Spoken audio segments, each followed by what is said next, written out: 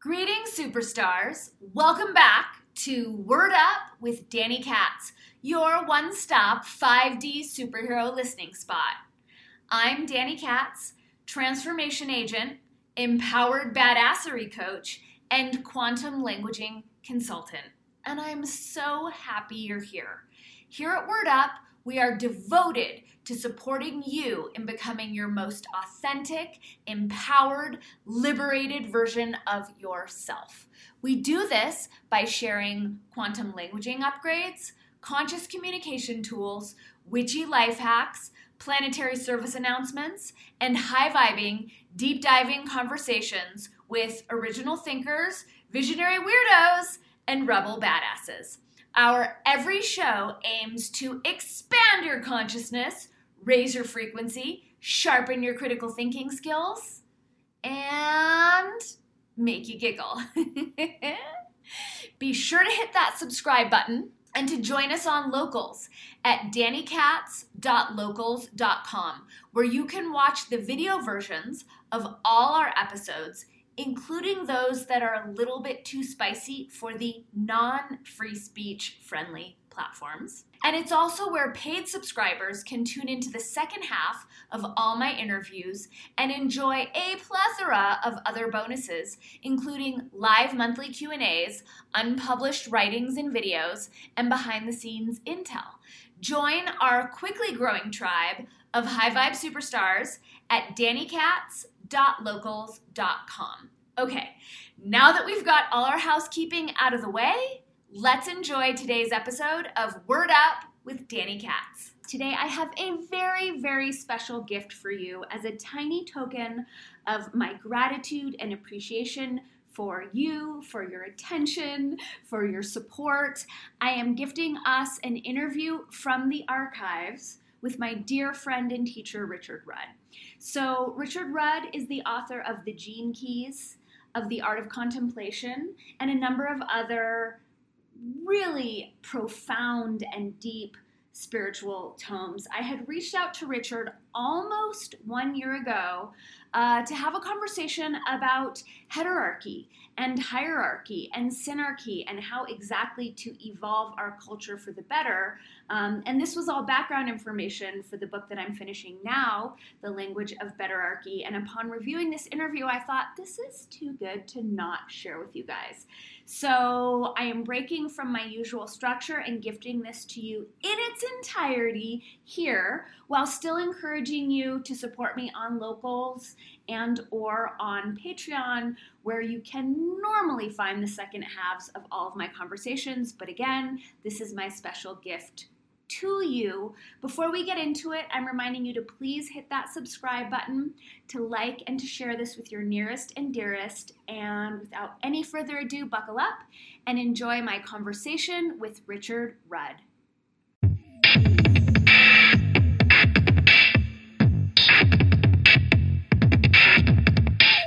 Tell me about your heterarchical. Okay, so I've been studying this for a few years, as you know, because I've pestered you a couple times. And the deeper that I dive into my book, and the gist is that patriarchy is not the issue is hierarchy. And until we're living in a heterarchical culture where there's no privilege, we're not going to have an even playing field. And my angle, of course, is language. So I can see from examining the language where hierarchy is inorganic and is not serving the highest interests, at a fundamental programming level. And at the same time, I understand that there is natural hierarchy, that just naturally exists. So I'm curious, how we're to create a heterarchical society while at the same time honoring natural hierarchy and what that balance will be and how that will look. Yeah, that's such a good question. Well, should we get into that? I'd love to. I mean, my take on it is that you have, because I love threes and trinities. So you have heterarchy, which is horizontal, and hierarchy, which is vertical, and then you have synarchy, which is the correct and organic balance of the two working together. And a lot of people kind of misunderstand Synarchy as a term, and I've noticed this, and I will do my best to remedy that. It's quite it's a mystical term in a way. Anyway, it takes quite a deep contemplation to penetrate it, because as you know, in Gene Keys, it's also the name for one of those cities, one of those higher states. So that it's something you kind of have to really wrap your whole being around, because it kind of transcends our dualistic understanding, because it's beyond dualism. So one way to understand it is it is that natural organic balancing. But what people often think is that they think Synarchy is the same as Heterarchy. So they think when I'm talking about Synarchy, it means everyone's equal and everyone has this, this sort of horizontal order where there's a balance, and there can be a great creativity in that as well. Like people have found in businesses or in organizations that heterarchical models work really well. They tend to work well, this is my understanding, they tend to work well in departments, but they don't tend to work well overall, because no control overall, or no, it's like it can be a bit of a soup. But in a department, like let's say a creative department, it's amazing. So you have no one in charge, and it's like the brain firing all this, with complete liberation, complete freedom.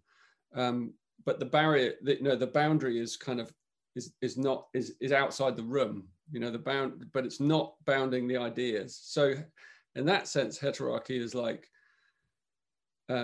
it's what we need to kind of get to the next level, and in a way, because hierarchy is that hierarchy on its own, we all know what that does. That creates, it creates division, and it creates, rich and poor, and it creates deeper and deeper divisions in society, and it creates, all the divisions that we see today and worse, particularly from the past, and control, and those in control and those are not in control. And it creates territorial disputes and all of, we know the story. And that's what you're pointing your laser at. And yet I would argue that heterarchy isn't the answer on its own, because although it might be the next step, because and we need to get used to it. So we need to play with it. But I'll give you an example of a heterarchy that I've witnessed for over a decade, which is my local Steiner school, where my kids have gone to school. And it's very heterarchically organized, or it used to be, it's less so now.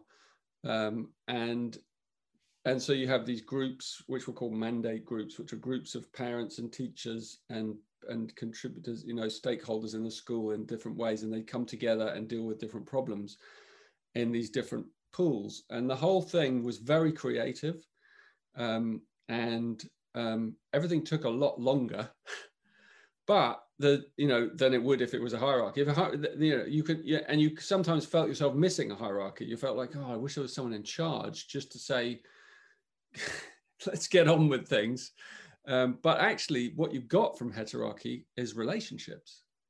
So you got to know people, and you got to listen to people, and you got to empathize with people, and that's what's missing in hierarchy often.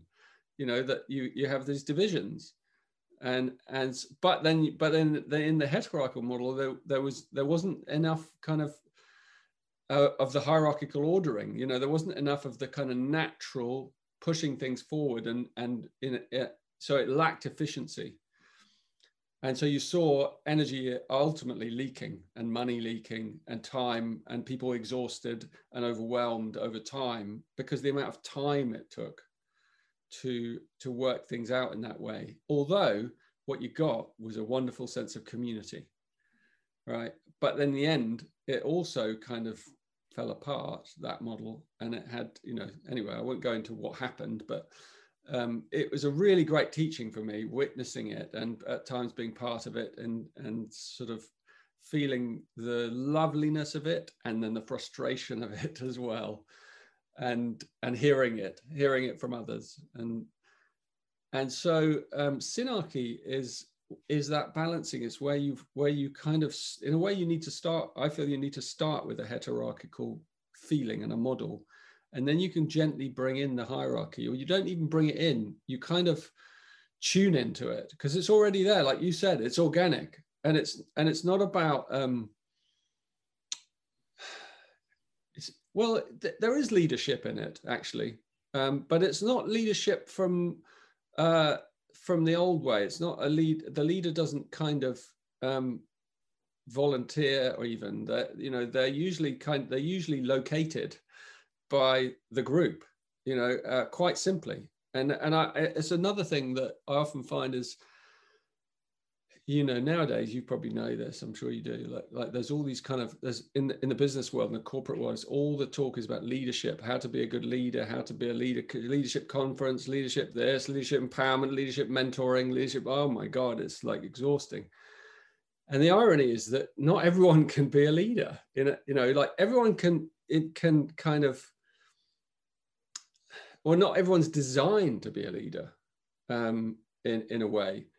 And there are different forms of leadership for sure. There are different qualities and styles and modes. And yet if you don't have that capability, you really wouldn't want to be one. You'd feel the pressure of being in the wrong place.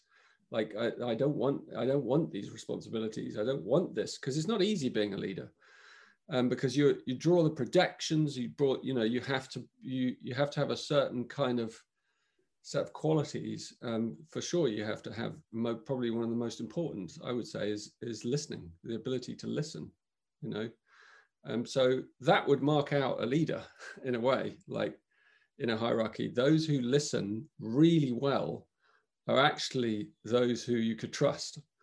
And so that's how a hierarchy kind of start to find itself within a heterarchy, and then that starts to crystallize into a synarchy. And then it's almost like you don't really have leaders, you just have people who take different layers of responsibility.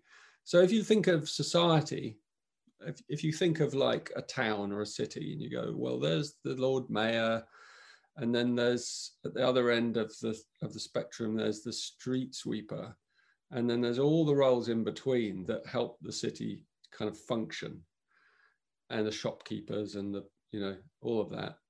And yet, the person in the right place who loves that place is the person, that is their role. And it doesn't have to be any more important than the person who has a greater sort of responsibility externally. But in one sense, they don't have a greater responsibility. That's just the way we see it. Like the street sweeper has an equal responsibility.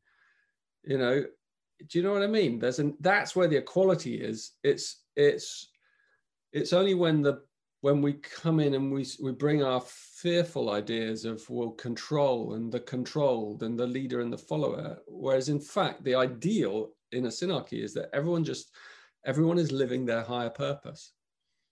And that's why, like I've been connecting recently with this lovely man, Daniel Levin, and he's written this book called The Mosaic. Do you know him? No. He's not the one who you've been doing the reincarnation series with? No, that's Chris okay. Beisch. He's also a lovely man. But no, Daniel Levin, he's written this book called The Mosaic, and in it, it's a series of it's the journey of a child who meets a series of people and so each chapter is named after the person. And there's a mirror maker, there's a shoe maker, there's a street sweeper, there's a wise one, there's and all these people together form the mosaic of life. And they all have different sort of fractal views of reality, but because they're in the right place and they're living their higher purpose, then they're in the place where their genius resides. And so the street sweeper is doing something every bit as powerful as the Lord Mayor at the top, at the top of the external hierarchy. So it's really about people being in the right places, which means you have to have people who can listen at all levels, and people who, have transcended their egos and who've gone through a process of letting go, and they've realized that success is not about achievement. They've realized that, success and failure are kind of a game that once you've exhausted it, you actually come to a place where you're actually not looking for success anymore. You're looking for fulfillment, and fulfillment is a very different thing from success. So that's the kind of the ideal of Synarchy. So it's difficult unless you have a lot of people who are beginning to find their higher purpose in life, and then they find their center of it's an omnicentric model in that sense. They find their center in the Synarchy, but there's no longer, the role is unimportant. It's like the ancients say, if you look inside, the wise ones will say, if you look inside two human beings, a king and a poor and a beggar, or a queen and a beggar, or whatever, president and a beggar, if you look deep inside each of them, you see the same formlessness. It's just, we are the formless. So when we realize the formless and we find that love inside us, the role, it doesn't matter. The role is just the role that wraps itself around you. So I'm wearing these clothes, you're wearing these clothes. And so it's an ideal Synarchy, but it's where we're moving towards. And I think what you've put your finger on, Danny, is that Heterarchy is probably the first step to learn again, because it's where we learn the listening. So I don't know, how does that land with you? Yeah, it definitely, a lot of the pieces are landing, and it sounds like, yeah, exactly as you're saying, that Heterarchy is a place, it's a phase through which a natural, more loving, authentic, aligned, natural, organic hierarchy may possibly emerge, if that's what's right for the whole. Is that what I'm getting? But not necessarily like its own sustainable thing, since Heterarchy remains such a, like I've been studying holacracy and other sort of implementation, but yeah, when we go to the larger, the larger overarching structures, it just doesn't seem super viable to all of a sudden get rid of hierarchy. But we're a natural hierarchy to emerge with people not being attached and people leading in service to the whole, not out of any egoic thing, then hierarchy doesn't necessarily need to be a bad thing. Is that the gist? Exactly. And what you can have is you can have lots of clusters of heterarchies kind of connected to each other through, hierarchical strands, if you like. So I don't know, one of the models that I want to experiment with, which I haven't yet, is, I don't know if you're aware of my Delta program. Have you done the Delta? You've done 3. Oh, good for you. Well, so you'll know, that's the beginning, because it's, but then the next stage of the Delta, there's another stage of the Delta, I don't know if you knew about that, where you have 3 deltas, 77 people, 3 sevens, go into a pool. So you have 21 people, and they go into this new form together, and it consists of 3 5s at the corners. It's like it has a geometry to it. So it's a collective form. It's a collectivity. So it has 3 groups of 5 and one in the middle of 6, and it's the 3 ones on the corners, which I borrowed a term from human design called the pentas. They are kind of called the love penta, the action penta, and the mind penta. And so, the wisdom penta. So you have love, wisdom, and action. And then in the middle is the hive. It's like the mind, the hive mind. And there's 6 people, and they're in 3 pairs, and each pair communicates with one of the pentas. So it's like this tetrahedral shape. And the 6 are all connected, and they discuss things together. And the information passes from the penta, who make their decisions, who come up to the hive, and then the hive feed it back out to the 3. So that's the theory, right? And then this group of people. So what's going to happen when we trial it is this group of 21 people who've already done the deltas, so they already kind of understand how collective mind works. to a degree. They're given a challenge, and their challenge is you 21 people have to enact a philanthropic deed in the world, right? You have to do it, right? You've got as long as you need. You can do it. You have to organize it yourself. You have to self-organize. You have to figure it out. These are your roles. You know, so these three thrusters of the pentas, this group is, its job is to make sure that it stays on track through love. You know, so you don't lose the empathy, you don't lose the reason, the heart reason why you're here. And then the wisdom one is like tracking, okay, we need to be really clear about this. Like, it's great to be loving and all that, but we're like focused on like, well, let's have some clarity. Let's have some clear plans of how we go about this. And then the action one, obviously their role is to make sure that things happen.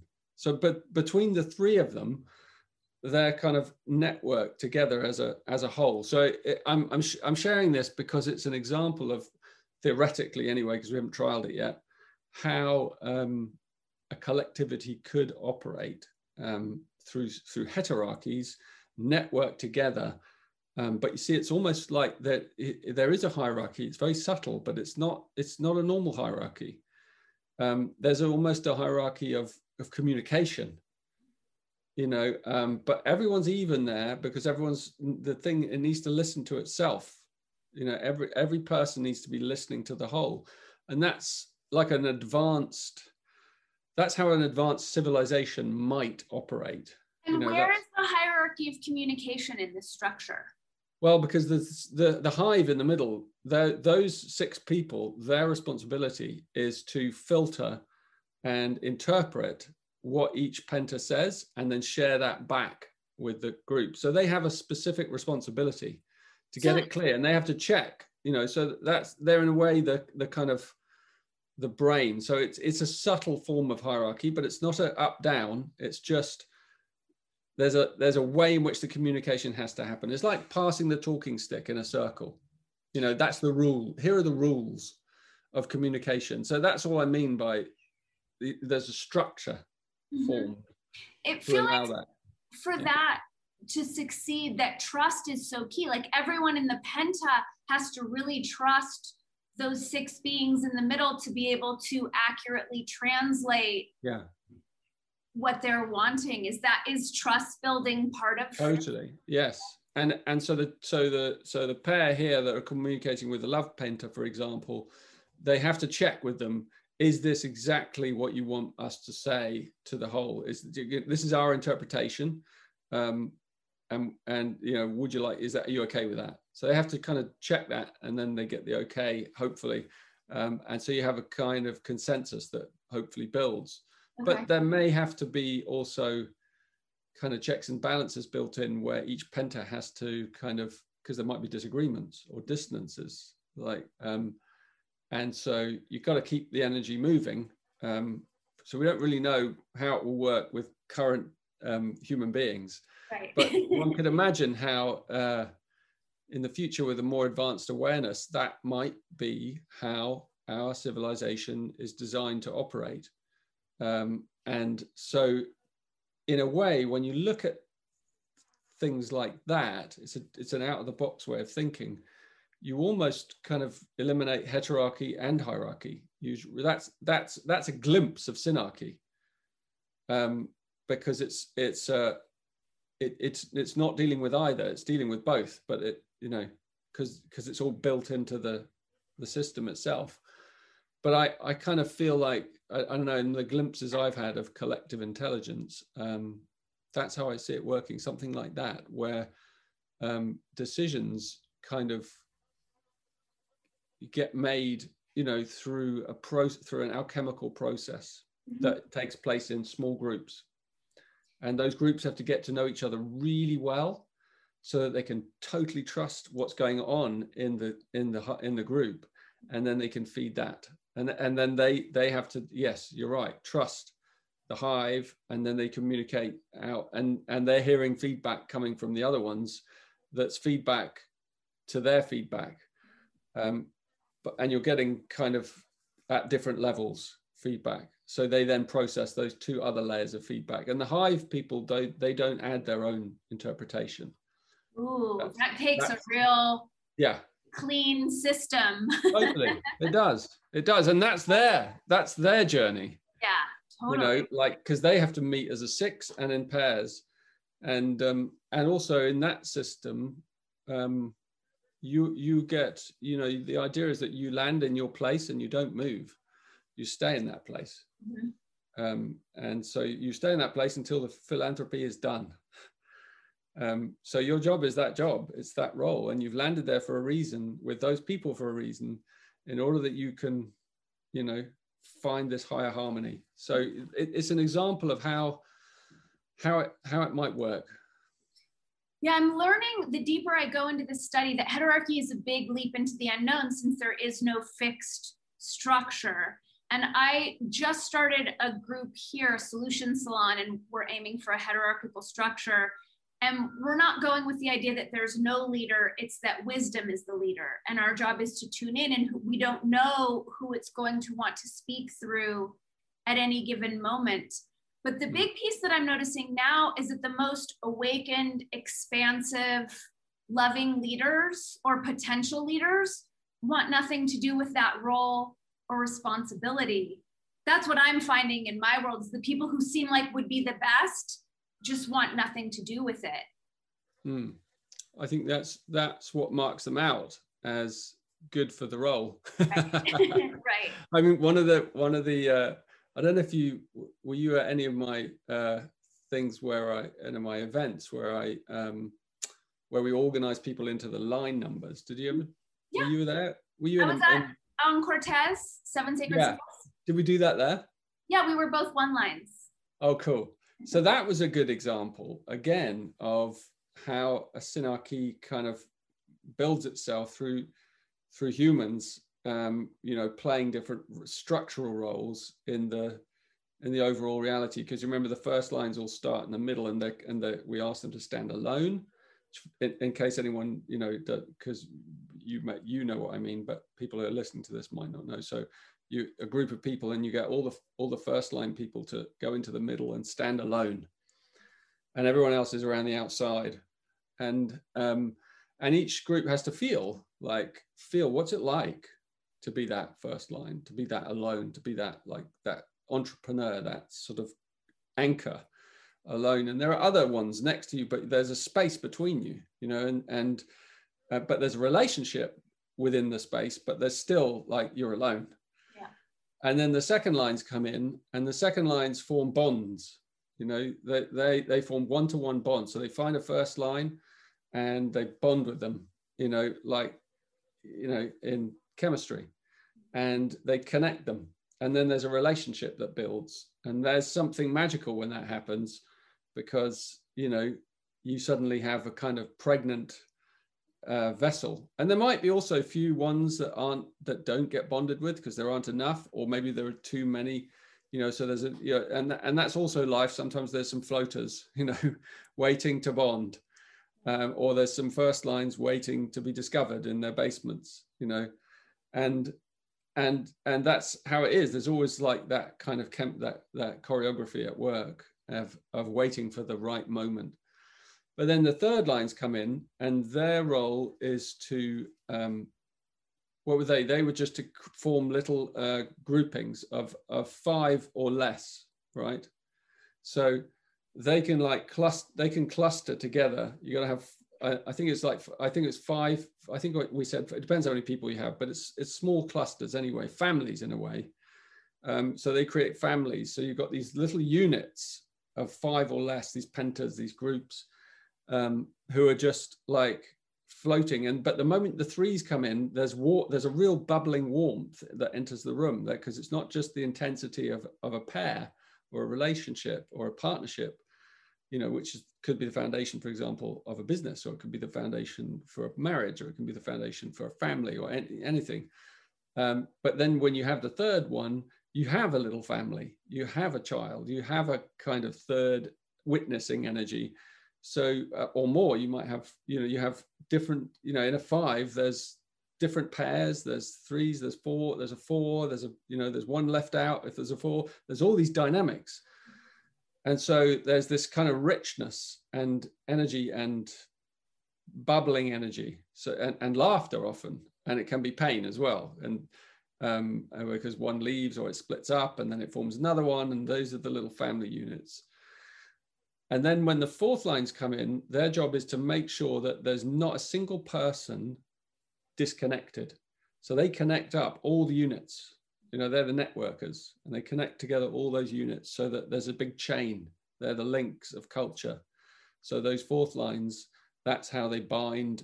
They bind families, groups.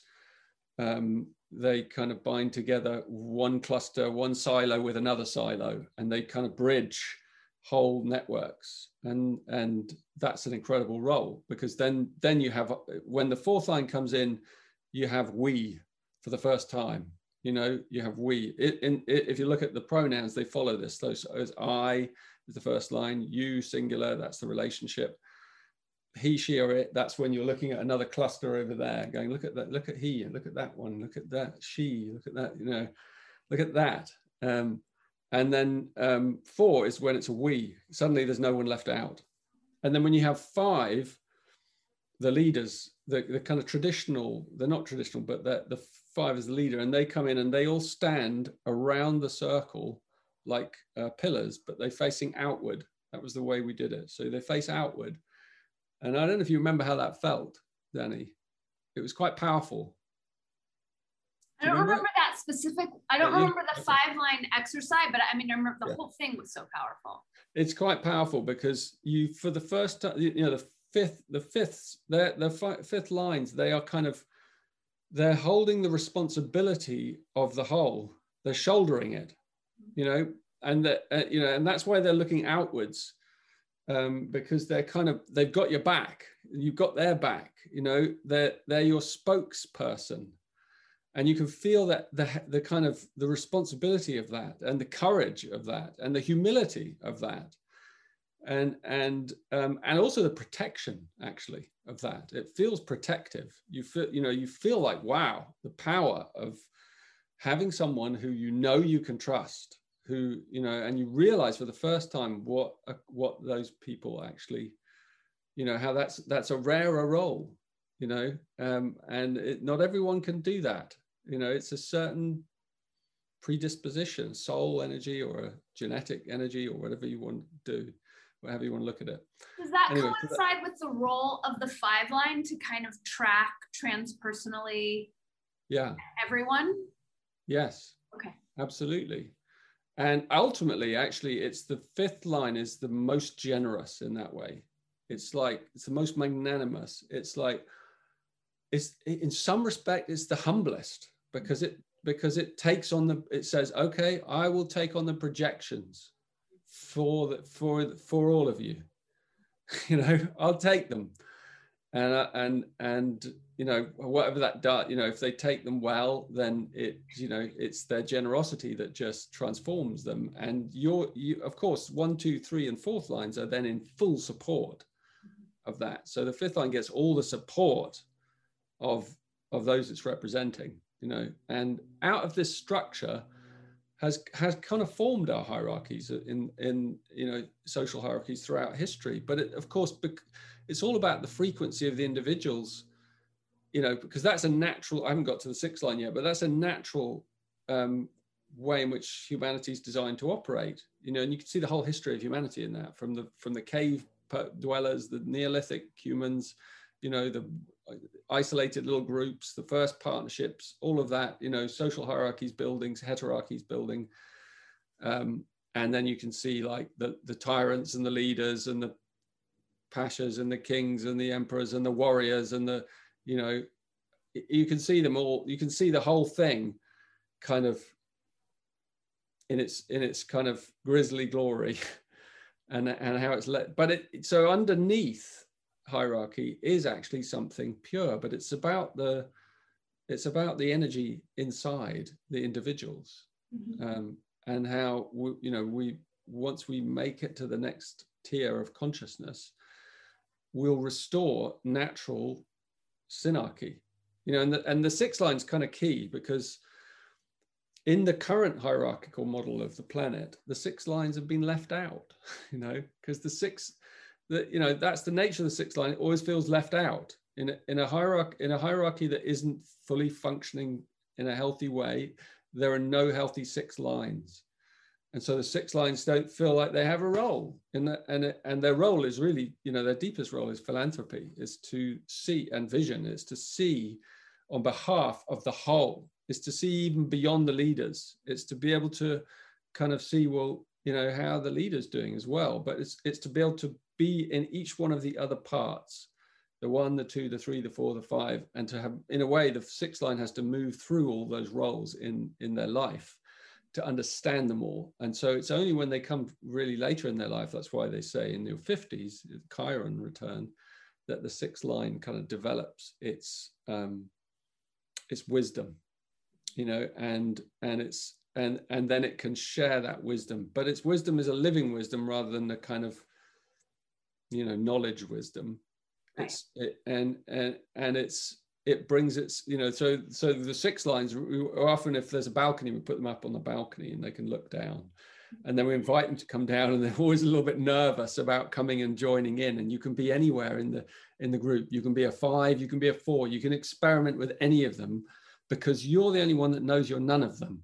So you're the one that is here to kind of remind us all of what Synarchy is, and how far it can take us into the future, and fulfill our dreams, and our highest goals and stuff. So, but like if you look at current day business, for example, you don't see a lot of, it's beginning actually with the sustainable movement, you know, with people that are concerned finally about the environment, with people like you who are talking about heterarchy, people who are talking about EQ and listening, and you know, these are all the kind of teachings of the sixth line coming in, going like, it's not just our generation, it's about future generations, it's about layers, it's the whole of humanity. You know, it's not about our little lifetime.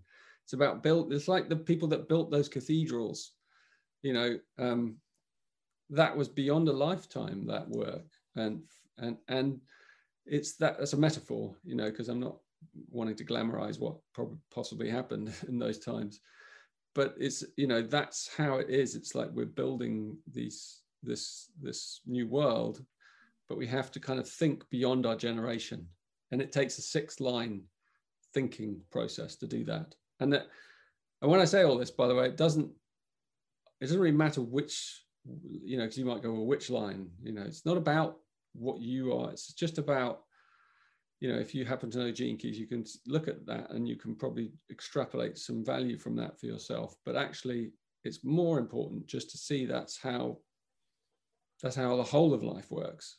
So we have all of those lines in our lives, you know, we're all looking for relationships and love. We have to deal with family, you know, or business, you know, small groups, and we have to deal with community. That's the fourth line. And we have to deal with leaders. That's the fifth line, or tyrants. And the sixth line is the one that's just coming in. It's from the future. It's like it's an awareness that's kind of coming alive online in us. And it's the one that understands Synarchy. So a business now, sorry, I'm going on, but a business now that kind of asks the fundamental question of what is our true higher purpose, that, or, you know, or a country or an organization, anything that asks that, how can we be of the greatest service to the whole? That's the question of the sixth line. If it lives that line, if a country were to have that courage to ask that question and then live it, that country would flower, you know, in an amazing way. So yeah, that'd be a good thing to get into governments. So such a good thing. I'm curious about, you mentioned the school that you were involved in and how it wasn't necessarily efficient and things were slower. And I'm wondering how much our distorted relationship to time interferes with the natural process of undoing the hierarchical distortions that really need to be undone. Did that school ultimately just fall apart? No, it mutated. Some of them did, you know, some of them do. Hierarchy, you know, heterarchy is an experiment.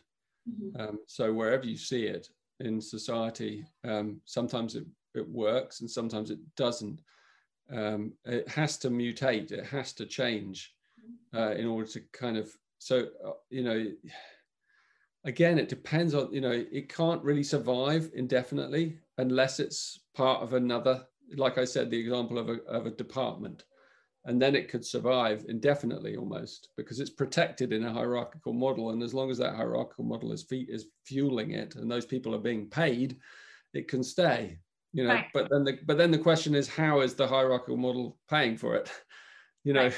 So it's not ideal, but it's just an example of they can live, but until it gets translated to the whole, that fragrance of heterarchy, then the whole can't really, you know, we all have to, what I'm saying is we all have to awaken together.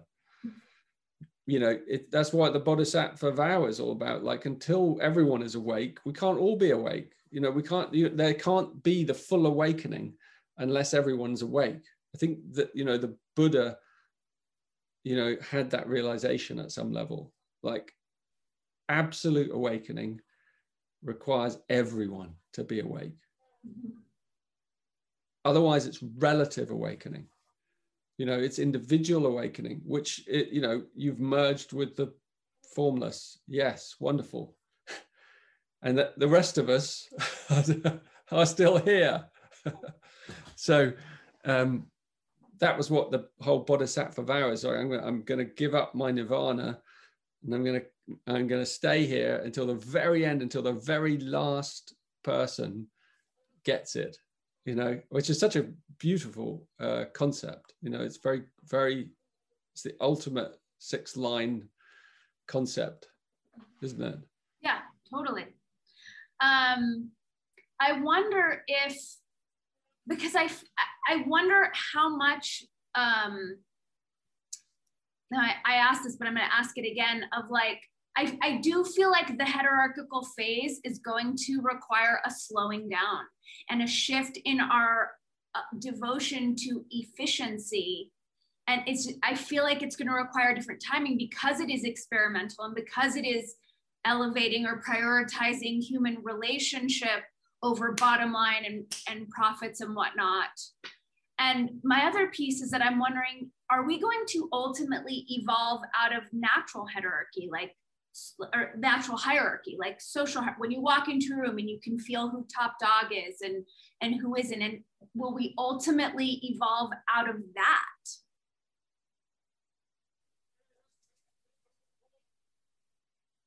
I think it will take, I think you're right. It requires a slowing down, because listening requires slowing down. And so it does require a shift in principles where we even see efficiency as something different, you know,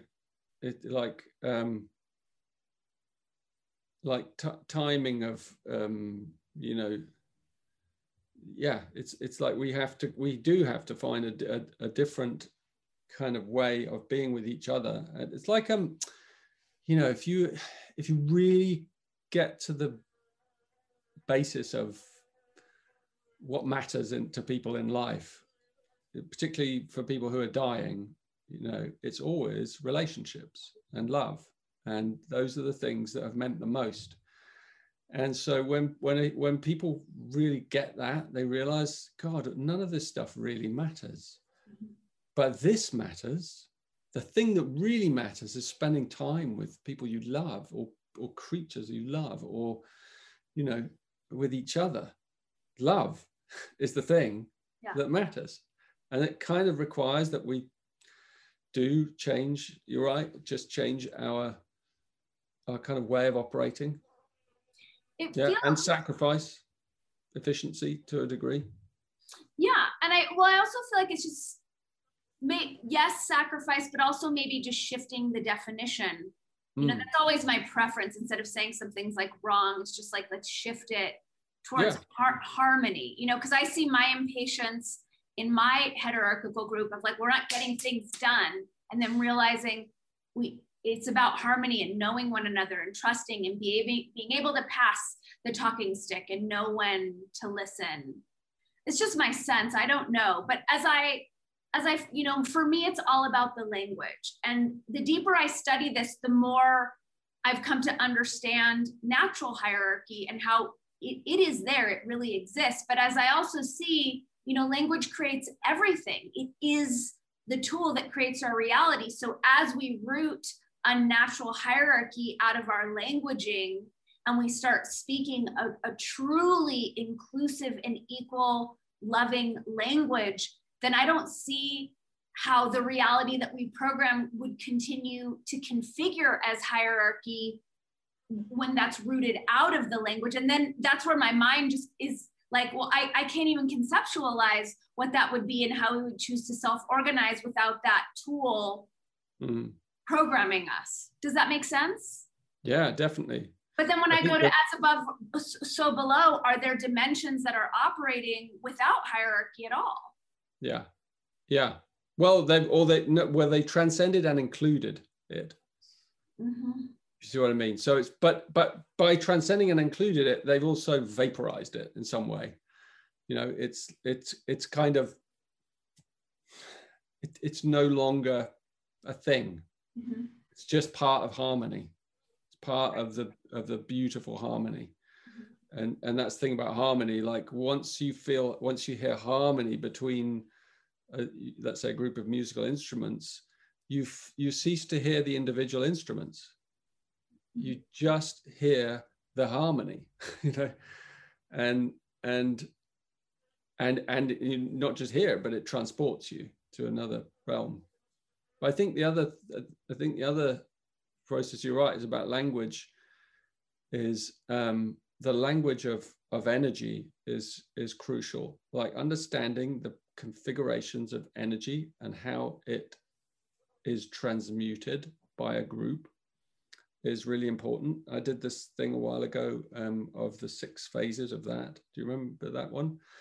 It begins with dissonance. Mm-hmm. So that was, again, 6 lines for, so the first line is dissonance. So in any group, in your group, like really listen, first of all, like where is there a dissonance? And it's not coming from a specific person, although it might come through one person's language, and it might dissonance. You might feel a dissonance in the group, but it's actually the group's. If the group is there for the purpose of transformation, it no longer distinguishes, but that in terms of blame, it just goes, that person's tuning into the dissonance that's actually already here, and they're representing it in some way. So let's listen to them and let's feel it with them. And because you all feel it, the moment you hear dissonance, you're like, oh, how could you say it that way? Or I don't agree with the way you phrased that, or like, that's really uncomfortable, or it's just in their tone, or it's anger, or it's something that kind of forms an energy in you that's uncomfortable. And in a group, everyone feels it. And so the key is not to sort of get hooked on the person that's brought it, but to listen to them and to realize it's part of the group, it's part of the collective. And then when you let it in, the second phase is feedback. And the feedback is really important, because the feedback is just is like, oh, that hurts. It's like feedback can be like a reaction. It can be like, oh, I don't know, that just hurts when I hear you say that, or that, it's just, it needs to hear, it can be anger, it just has to come out. It's like, it has to come out in its purity, and hopefully it'll come out without projection, but it still needs to come out. So it could come out as crying or anger, or kind of a shout, or some, that's feedback. It's like comes out without anything in the way. And that's about the first one before we move too far away, because I know this is something that comes up in the conversation about heterarchy, is it gets confused with like socialism or communism. So where does personal responsibility come in terms of seeing this person as speaking the dissonance for the group itself? Yeah, that is a really good point. That has to be, everyone in the room has to agree to that. So you need to have some basic principles, in any group. So you got to start with those principles, those agreements. Okay. like this is, you know, basic agreements that we will behave in this way. We will own our own things, and we, but for those who are listening, we will also own how it makes us feel when someone else shares something uncomfortable, you know, and we'll own our own projections, and as best we can, you know. So but sometimes someone might need to share their projection because it just part of the feedback, it comes out, and they may not see that for a while, you know, because it's still quite early in the process. So the feedback is like, it just has to come out into the room, you know. So you let people, but then they're still, you know, we're still owning as best we can what's going on inside us. And yet we also have to kind of allow a bit of, you know, if we're too kind of goody-goody, it's like we're too, you know, if we're too controlled, then the energy of the feedback can't kind of come out. So there has to be a balance there, like share it, let it come out, but also maintain that kind of self-responsibility as much as you can. But then everyone has to also do their best to allow things to come up, emotions especially. So it feels like it requires us, for the participants to be operating at a certain level. I don't know if it's necessarily a second tier, but going back to the Bodhisattva conversation, that like it's going to take a certain degree of collective expansion to be able to operate in, you know, and sustain a heterarchy. I think so, yeah. Although, you know, often in a group, you know, that feeling like there's a group of people that kind of resonate, and then there's one or two who kind of seem like they are kind of on another plane, or sort of stuck. And you know, it's like I always remember Trungpa saying, you know, bring that woman back. When they took that, you know, he went away, and there's this one woman in his organization that just caused chaos. And when he was gone away on retreat, they kicked her out. And then he came back however many months later, and he said, where is she? She's the linchpin of the whole community. Bring her back. You know, and finally they were all like at peace. But it took Trungpa's level of consciousness to be able to recognize that, to rebalance the whole group. Yeah, so those people are not, you know, they're kind of, they're holding something important. They're holding a part of the trauma of the whole, and they also really need, you know, they might need more patience. That, you know, they're there for a reason. If they've arrived and they're there. It's like in the Delta experiment. If you get someone in your group who's really traumatized, out of all the hundreds of people who've landed in these deltas, this person's landed in your 7 people, right? And you've got to deal with them for 7 weeks, and you've got to, you know, listen to that and hold that. But it's the perfection of the synchronicity that's landed them with you, because each of those other 6 people, or 5 people, or 6 people who are dealing with that, or five of you who are dealing with that other, well, with 6 of you who are dealing with that person and their energy and that whatever it is, it's exactly what you need. It's the dissonance, you know, like you've got seven strands and a harp, and one of them's completely out of tune, and it affects all the others. And so you have to kind of tune all of them to cut, you know, it's not only about that one twisting and getting it right. They all have to tune a bit more to kind of bring that balance back. So everyone has to stretch. Yeah. But what an amazing opportunity. And of course, yes, sometimes that person or that energy lands there and then it jumps out, you know, and that's also part of the process. It can't so if you maintain that state of forgiveness, patience, harmony, higher vision, and you maintain that around that person, they either heal or leave, like, you know. And that's like, you have to, you know, in the Delta, for example, you get 7 weeks to see, you know, and by the end of those 7 weeks, something's happened or they've gone. Right. You know, probably they've gone through a healing, and everyone's gone through a healing. I don't know if you experience that at all, but it's because it's different each group. So anyway, well, I don't know where we were, but I had interrupted you after you had done the second line.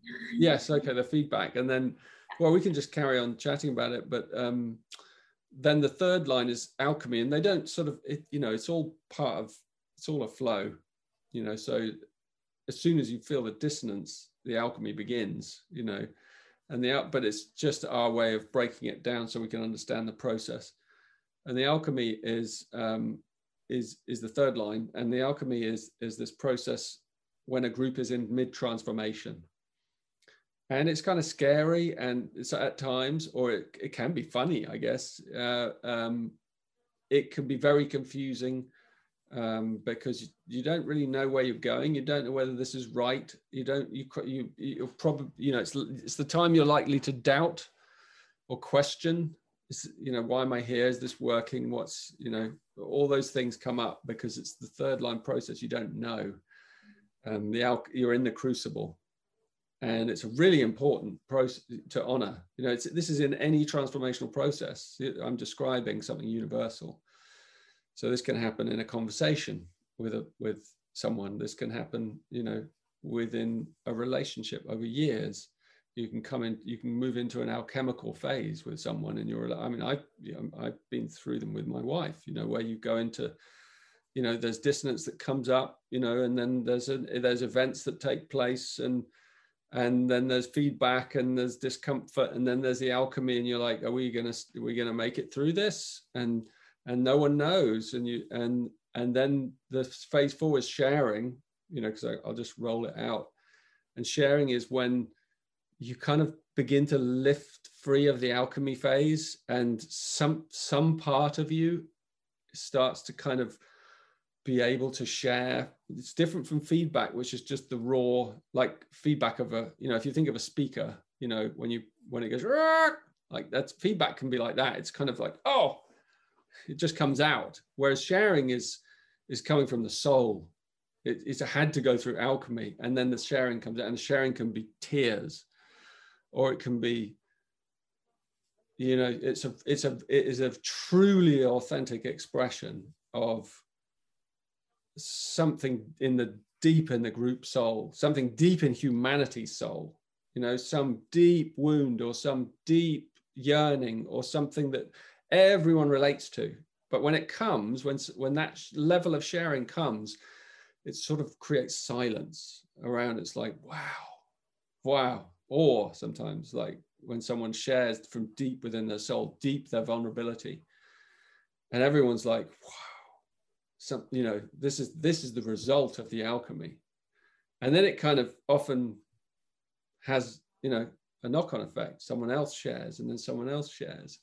And there's this kind of presence that starts to return. And then line 5 is distillation, where it's the end. It's kind of the final, it's the conclusion where everyone's, sometimes it comes through one person who just distills everything, who just said, who's in their sharing, they just manage to kind of bring everything, and they sort of speak the essence, and everyone gets it. But often it's come from one person, sometimes the least likely person, the one that's been quiet, or the one that's, you don't expect. And they, how that often happens in a group, the one that's quiet for a long time, then suddenly speaks later in the process, and they like come out with some incredible wisdom. You're like, wow. And everyone's like, that's it. And then the process is kind of done. And then the 6th line is gratitude. And that's what everyone's feeling. Everyone feels it. And that's consensus, So that's the process that has to take place in every heterarchical unit. It has to go through that. Sometimes it'd be an hour, sometimes it'd be a week, sometimes it might be longer. And you have to be committed, and you have to have the agreement so that you stay committed. And then, eventually you get to that gratitude, and the gratitude can include differences, so you can actually agree to have differences, and it's like, but you feel good about it. You're like, well, it was like you and I talking about whatever it was, COVID, like we agree to have different views, And because we're from different realities and different cultures and different conditioning around us, and we've kind of sifted it for ourselves, and we've looked at all the information, and then we take our view and we're like, well, this is the, this is where I'm at now. It might change. But then you're kind of, there can be a deep love and a respect, for someone else's positionality. And that's where you realize, oh, it doesn't really matter, actually. It really doesn't matter. It's like we all know, it doesn't really matter what color you are or where you're from or, what your background is. Actually, at the deepest level, we are kind of part of the harmony. So yeah, hopefully that's a helpful way of also looking at the process underlying heterarchy as we move towards synarchy. That's super helpful. I'm excited to transcribe this, and I need to see it. I want to see a chart. Yeah.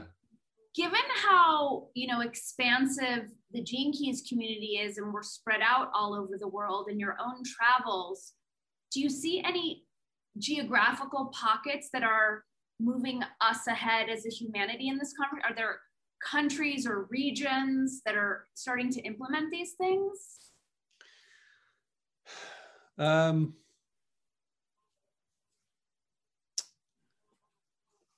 I think there are groups of people working with it. One of the things that some of the earliest groups I came across were in Eastern Europe, funnily enough. And Romania was a good example. And I love the Romanians. And I went there the first time and I started to share all this stuff. And what do you love about the Romanians? I love their passion. I love their commitment. And I'll explain why I love them, because after I left the first time and I left them with the Gene Keys and they were all kind of excited, and there was a huge group of people and there. And, mostly brought through my friend Andrew Fretwell, who's a wonderful man who kind of introduced me into that community. And anyway, so after we left, there were all these they all entered a competition with each other, setting themselves up as Gene Keys this and Gene Keys that. And then we had all this feedback. Oh, this person's doing this and this group are doing that. And it's like, oh my God, what are they on? and we kept hearing this. And then, I don't know, like after a few years of working continuously with the Gene Keys, and a lot of Romanians continue to come and learn and go deeper. I remember saying to a friend, like, how is it now in Romania? And she said, it's really good. Everyone is really kind of working together. I said, wow, that's so different from how it was in the beginning. And she said, yeah, they've really kind of started to get, not everyone, but they've started to understand the basis of this, and they've started to work together and collaborate. And that, of course, collaboration is one of the key words for, like, being able to create these heterarchies. And yeah, so I've loved witnessing that from afar. I'm not saying it's perfect or they're perfect, but I think that their passion carried them through it. And the others are the Bulgarians, who are very different style of people, more intense in a way. And that's saying a lot. yeah. Well, there's this kind of passion, wear your emotion on your sleeve, of the Romanians. And then the Bulgarians were more like held, but, more cautious, but underneath this incredible, deep, dark depth, I mean, dark in a good way. And so they took it very seriously, the ones I know, and they've had their share of problems as well, of course, we all do, but they kind of, they really modeled Synarchy from the beginning as best they could. And maybe it was also partly because they had this incredible teacher, Bain Saduno, who actually coined, who spoke of Synarchy, and I kind of got the term inspired from him. So I'm just checking because my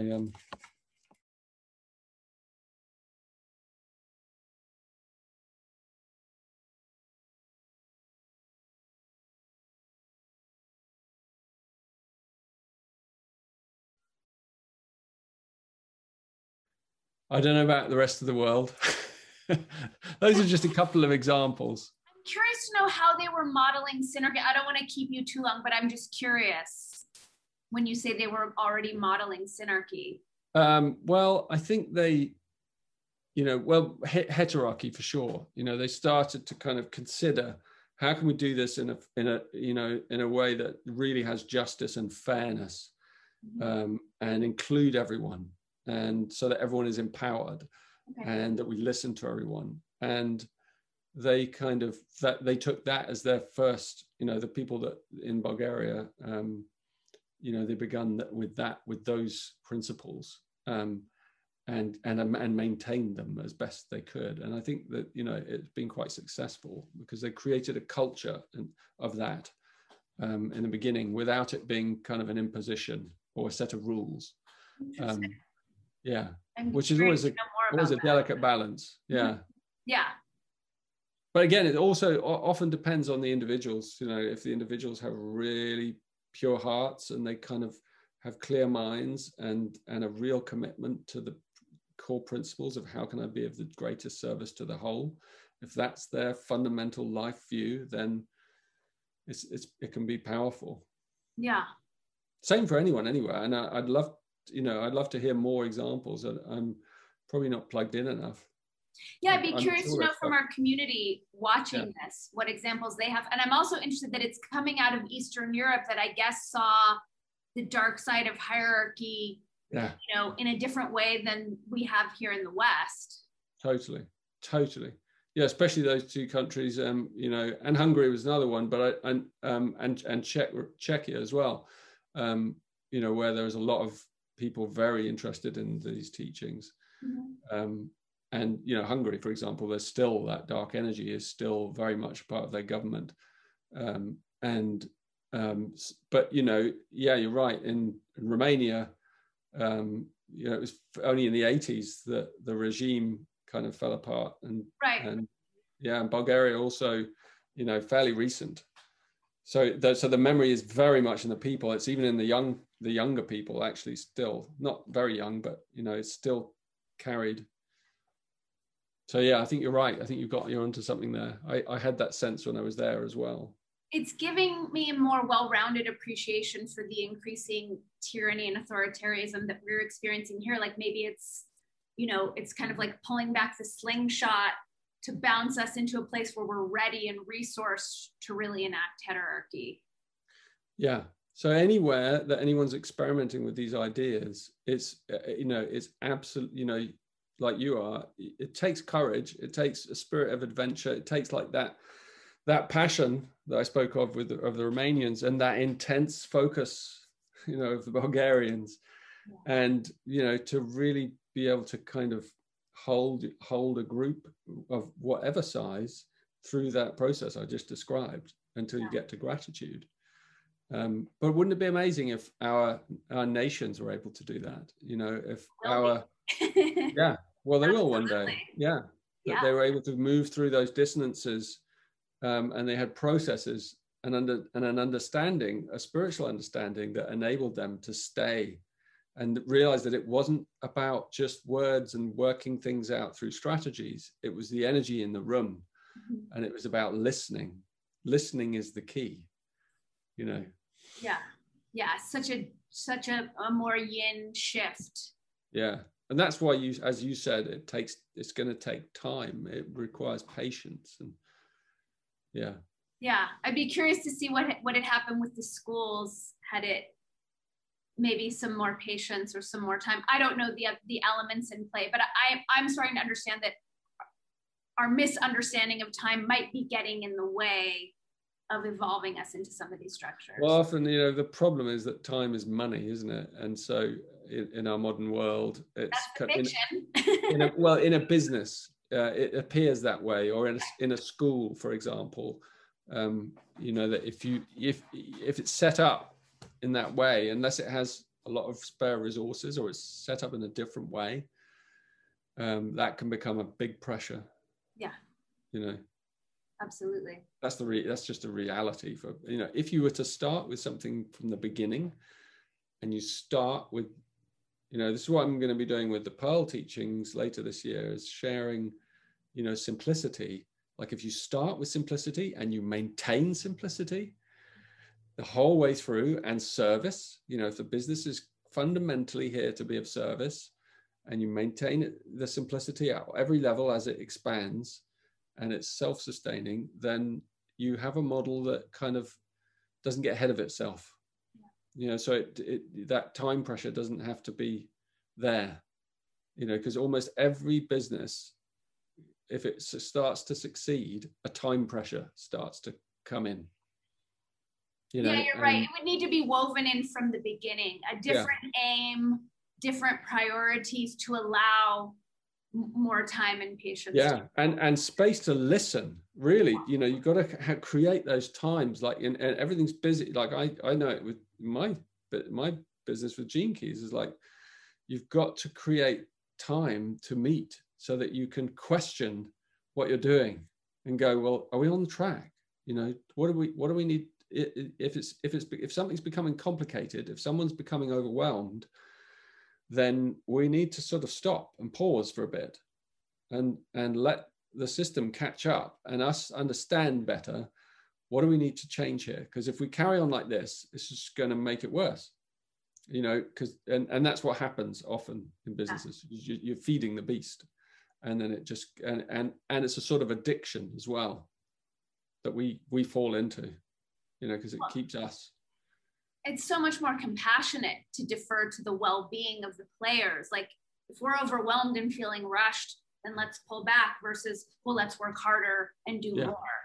Totally. Yeah. To try and get to the holiday, Right. So crazy. I know, you've got to build the holiday in. Like that's what the Holiday Inn, excuse my you build the holiday hotel franchise. The holy day, every day has to be kind of a holy day. That's my aim for Gene Keys as a business, so that everyone, is enjoying their role. And if people aren't enjoying their role, then there's something wrong somewhere. Yeah. And it's not that it's wrong, but there's a dissonance that needs to be listened to. So you need to hear the feedback, even if it's uncomfortable. And then you need to go through the alchemy of whatever that involves. We're going to have to make some changes, probably. Might have to let go of some things. So, might have to pivot in our goals, might have to cancel something that we had planned. Might have to, a lot of difficult decisions we have to make to bring it back to like breathing, and this is where we started. Let's carry on. So it's a constant process of simplification. Life is. That's so helpful. I mean, I know you guys are doing so many things and I don't want to add anything, but I feel like as you're tweaking the internal structure, some sort of blog or reflective process for other people creating these structures, for anyone who's creating and sustaining a heterarchical structure, that would be helpful for everyone, since we're all making it up as we go along, Like I just learned so much from what you just said. Yeah. It's a really good idea, actually. I will I'll take that and contemplate that, Danny. Thank you. Hey, thanks. Yeah, it'd be really nice. I mean, one of the things that we haven't actually met yet, but we're going to have a council where lots of different representatives come together to hear what's going on in the business, and everyone reports in, a coherence council. But it occurs to me that it might be quite good to have someone from outside the business also participate, so that they could share any insights out to, anyone who's interested of what we're learning. Yeah, because I've seen, just in the, 11 years now I've been in the community, I've seen so many tweaks and shifts and changes. And I'm always curious, like, why and what are they learning and what is improving from this? And I feel like some sort of log of that for those who are tinkering with the structures, again, not to give you guys any more work, and it'd be so helpful, because I just see how much more streamlined and effective you guys are now. So, Yeah, well, we've still got some things that we need to attend to, but then, it's as I said, it's a constant process of asking the question, Like, is this still simple? Right. And is it still being of service? And you got to ask that question every single day. And every individual has to ask that question of their role, because no one knows better than you. If you're a, cog in a machine somewhere in a business, and that's a nasty way of saying it, but if you are a kind of valued part of a Synarchy, but your little area is kind of becoming uncomfortable, then you need to kind of take full responsibility for that and go, well, I need to first of all think how, what is it, instead of like, this isn't working, it's like, what can I do? What needs to happen here? What do I need in order to find a kind of more peaceful rhythm again? And then you can like bring that feedback to the whole, Absolutely. Yeah. But so it's up to each individual in a way to kind of shape their own role, rather than looking to the hierarchy, like, this isn't working, I need more money, or I need more help, or I need, it's like that, which might be an answer, but it's like, you have to really contemplate, like, how can I shape this role? Or maybe it's not the right role as well. So I either change the role, or I reshape it, or I jump out of it and go somewhere else. Yeah, I think because we're in hierarchy so much is like bottom lines, profits, results. It feels like in this stage of heterarchy, it's process and what are the tweaks. So when one individual takes that self-responsibility, makes those adjustments, I'm guessing it's going to be helpful for the whole to know about it, right? Because then we can all learn from that. So yeah, I think that transparency in process for those of us brave enough to delve into this unknown will be so helpful and supportive, even when we're not working on the same projects or aims or companies or whatnot. It's just, I've learned so much from this, just telling me about these small adjustments and just even the questions. Is it simple? Is it serving? Just these baseline things are just so helpful. Yeah, good. Well, I'd love to hear how your experiment goes as well. I'll keep you posted. And I will definitely take that in as a, that's a really great idea. I'll think about that. Awesome. Thank you, Richard. Thank you so much for your time and wisdom. It's always such a pleasure to drop in with you. Yeah, such a pleasure, Danny. I hope you find that helpful and inspiring, and feel free to share any of that. And I'll share this out at some point as well. So okay, fantastic. Yeah, people can hear. Thanks, Richard. Cool. We'll let it go there. So that was really fun. Super fun. Yeah. Yeah, that was chock full. I didn't realize that I love how the lines relate to the different processes. It's it helps with the processes, but also helps with the ever unfolding understanding of the lines and how they're operating. Yeah. No, there's a lot in there. It's nice to weave it all together, actually, because there's lots of little different bits, but when you bring them all together, they kind of begin to form a bit of a vision. Yeah, totally. Well, I'm excited about this new Delta experiment. Is it already in the works? It's been planned for a while, and I think I'll ask Pia about it. I know that she has a kind of, she wants to get it going and experiment with it. It's going to be an experiment. Yeah.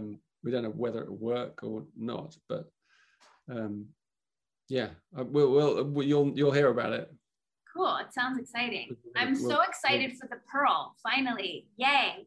I know. I am too, actually, and I'm gonna, I'm gonna be on the beating the drum for a few months, like just letting people know these, the same things. This will be a really nice preparation, actually. So we can share this as part of, might take little chunks of this, or I don't know. I'll give it to the guys and they'll see what they think of it. But thank you for asking these fantastic questions. Thank you for letting me, for being open.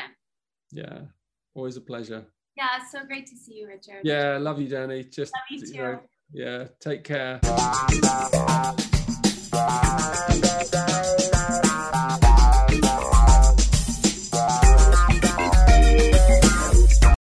Thank you so much for tuning into this episode of Word Up with Danny Katz. I trust that you enjoyed my conversation with Gene Keys author Richard Rudd. You can find more information about Richard, about the Gene Keys at genekeys.com. Please join our community there. Of course, you can find more information about me and how to work with me at dannykatz.com. I am encouraging you yet again to join my High Vibe tribe, my online communities at Locals, dannykatz.locals.com, as well as at Patreon, patreon.com/DannyKatz. Thanks again for hitting that subscribe button, for liking and sharing, and I'll see you next time, tribe. Thanks so much for tuning in to today's episode of Word Up with Danny Katz. Be sure to hit that subscribe button if you haven't already. And as you are inspired to learn more about my quantum languaging work, about my books, my homeschool courses, my transformational and empowered badassery coaching, check out my website, dannykatz.com. As well, track all of my latest content on my locals page, dannykatz.locals.com. Thanks for tuning in. I'll see you soon, tribe.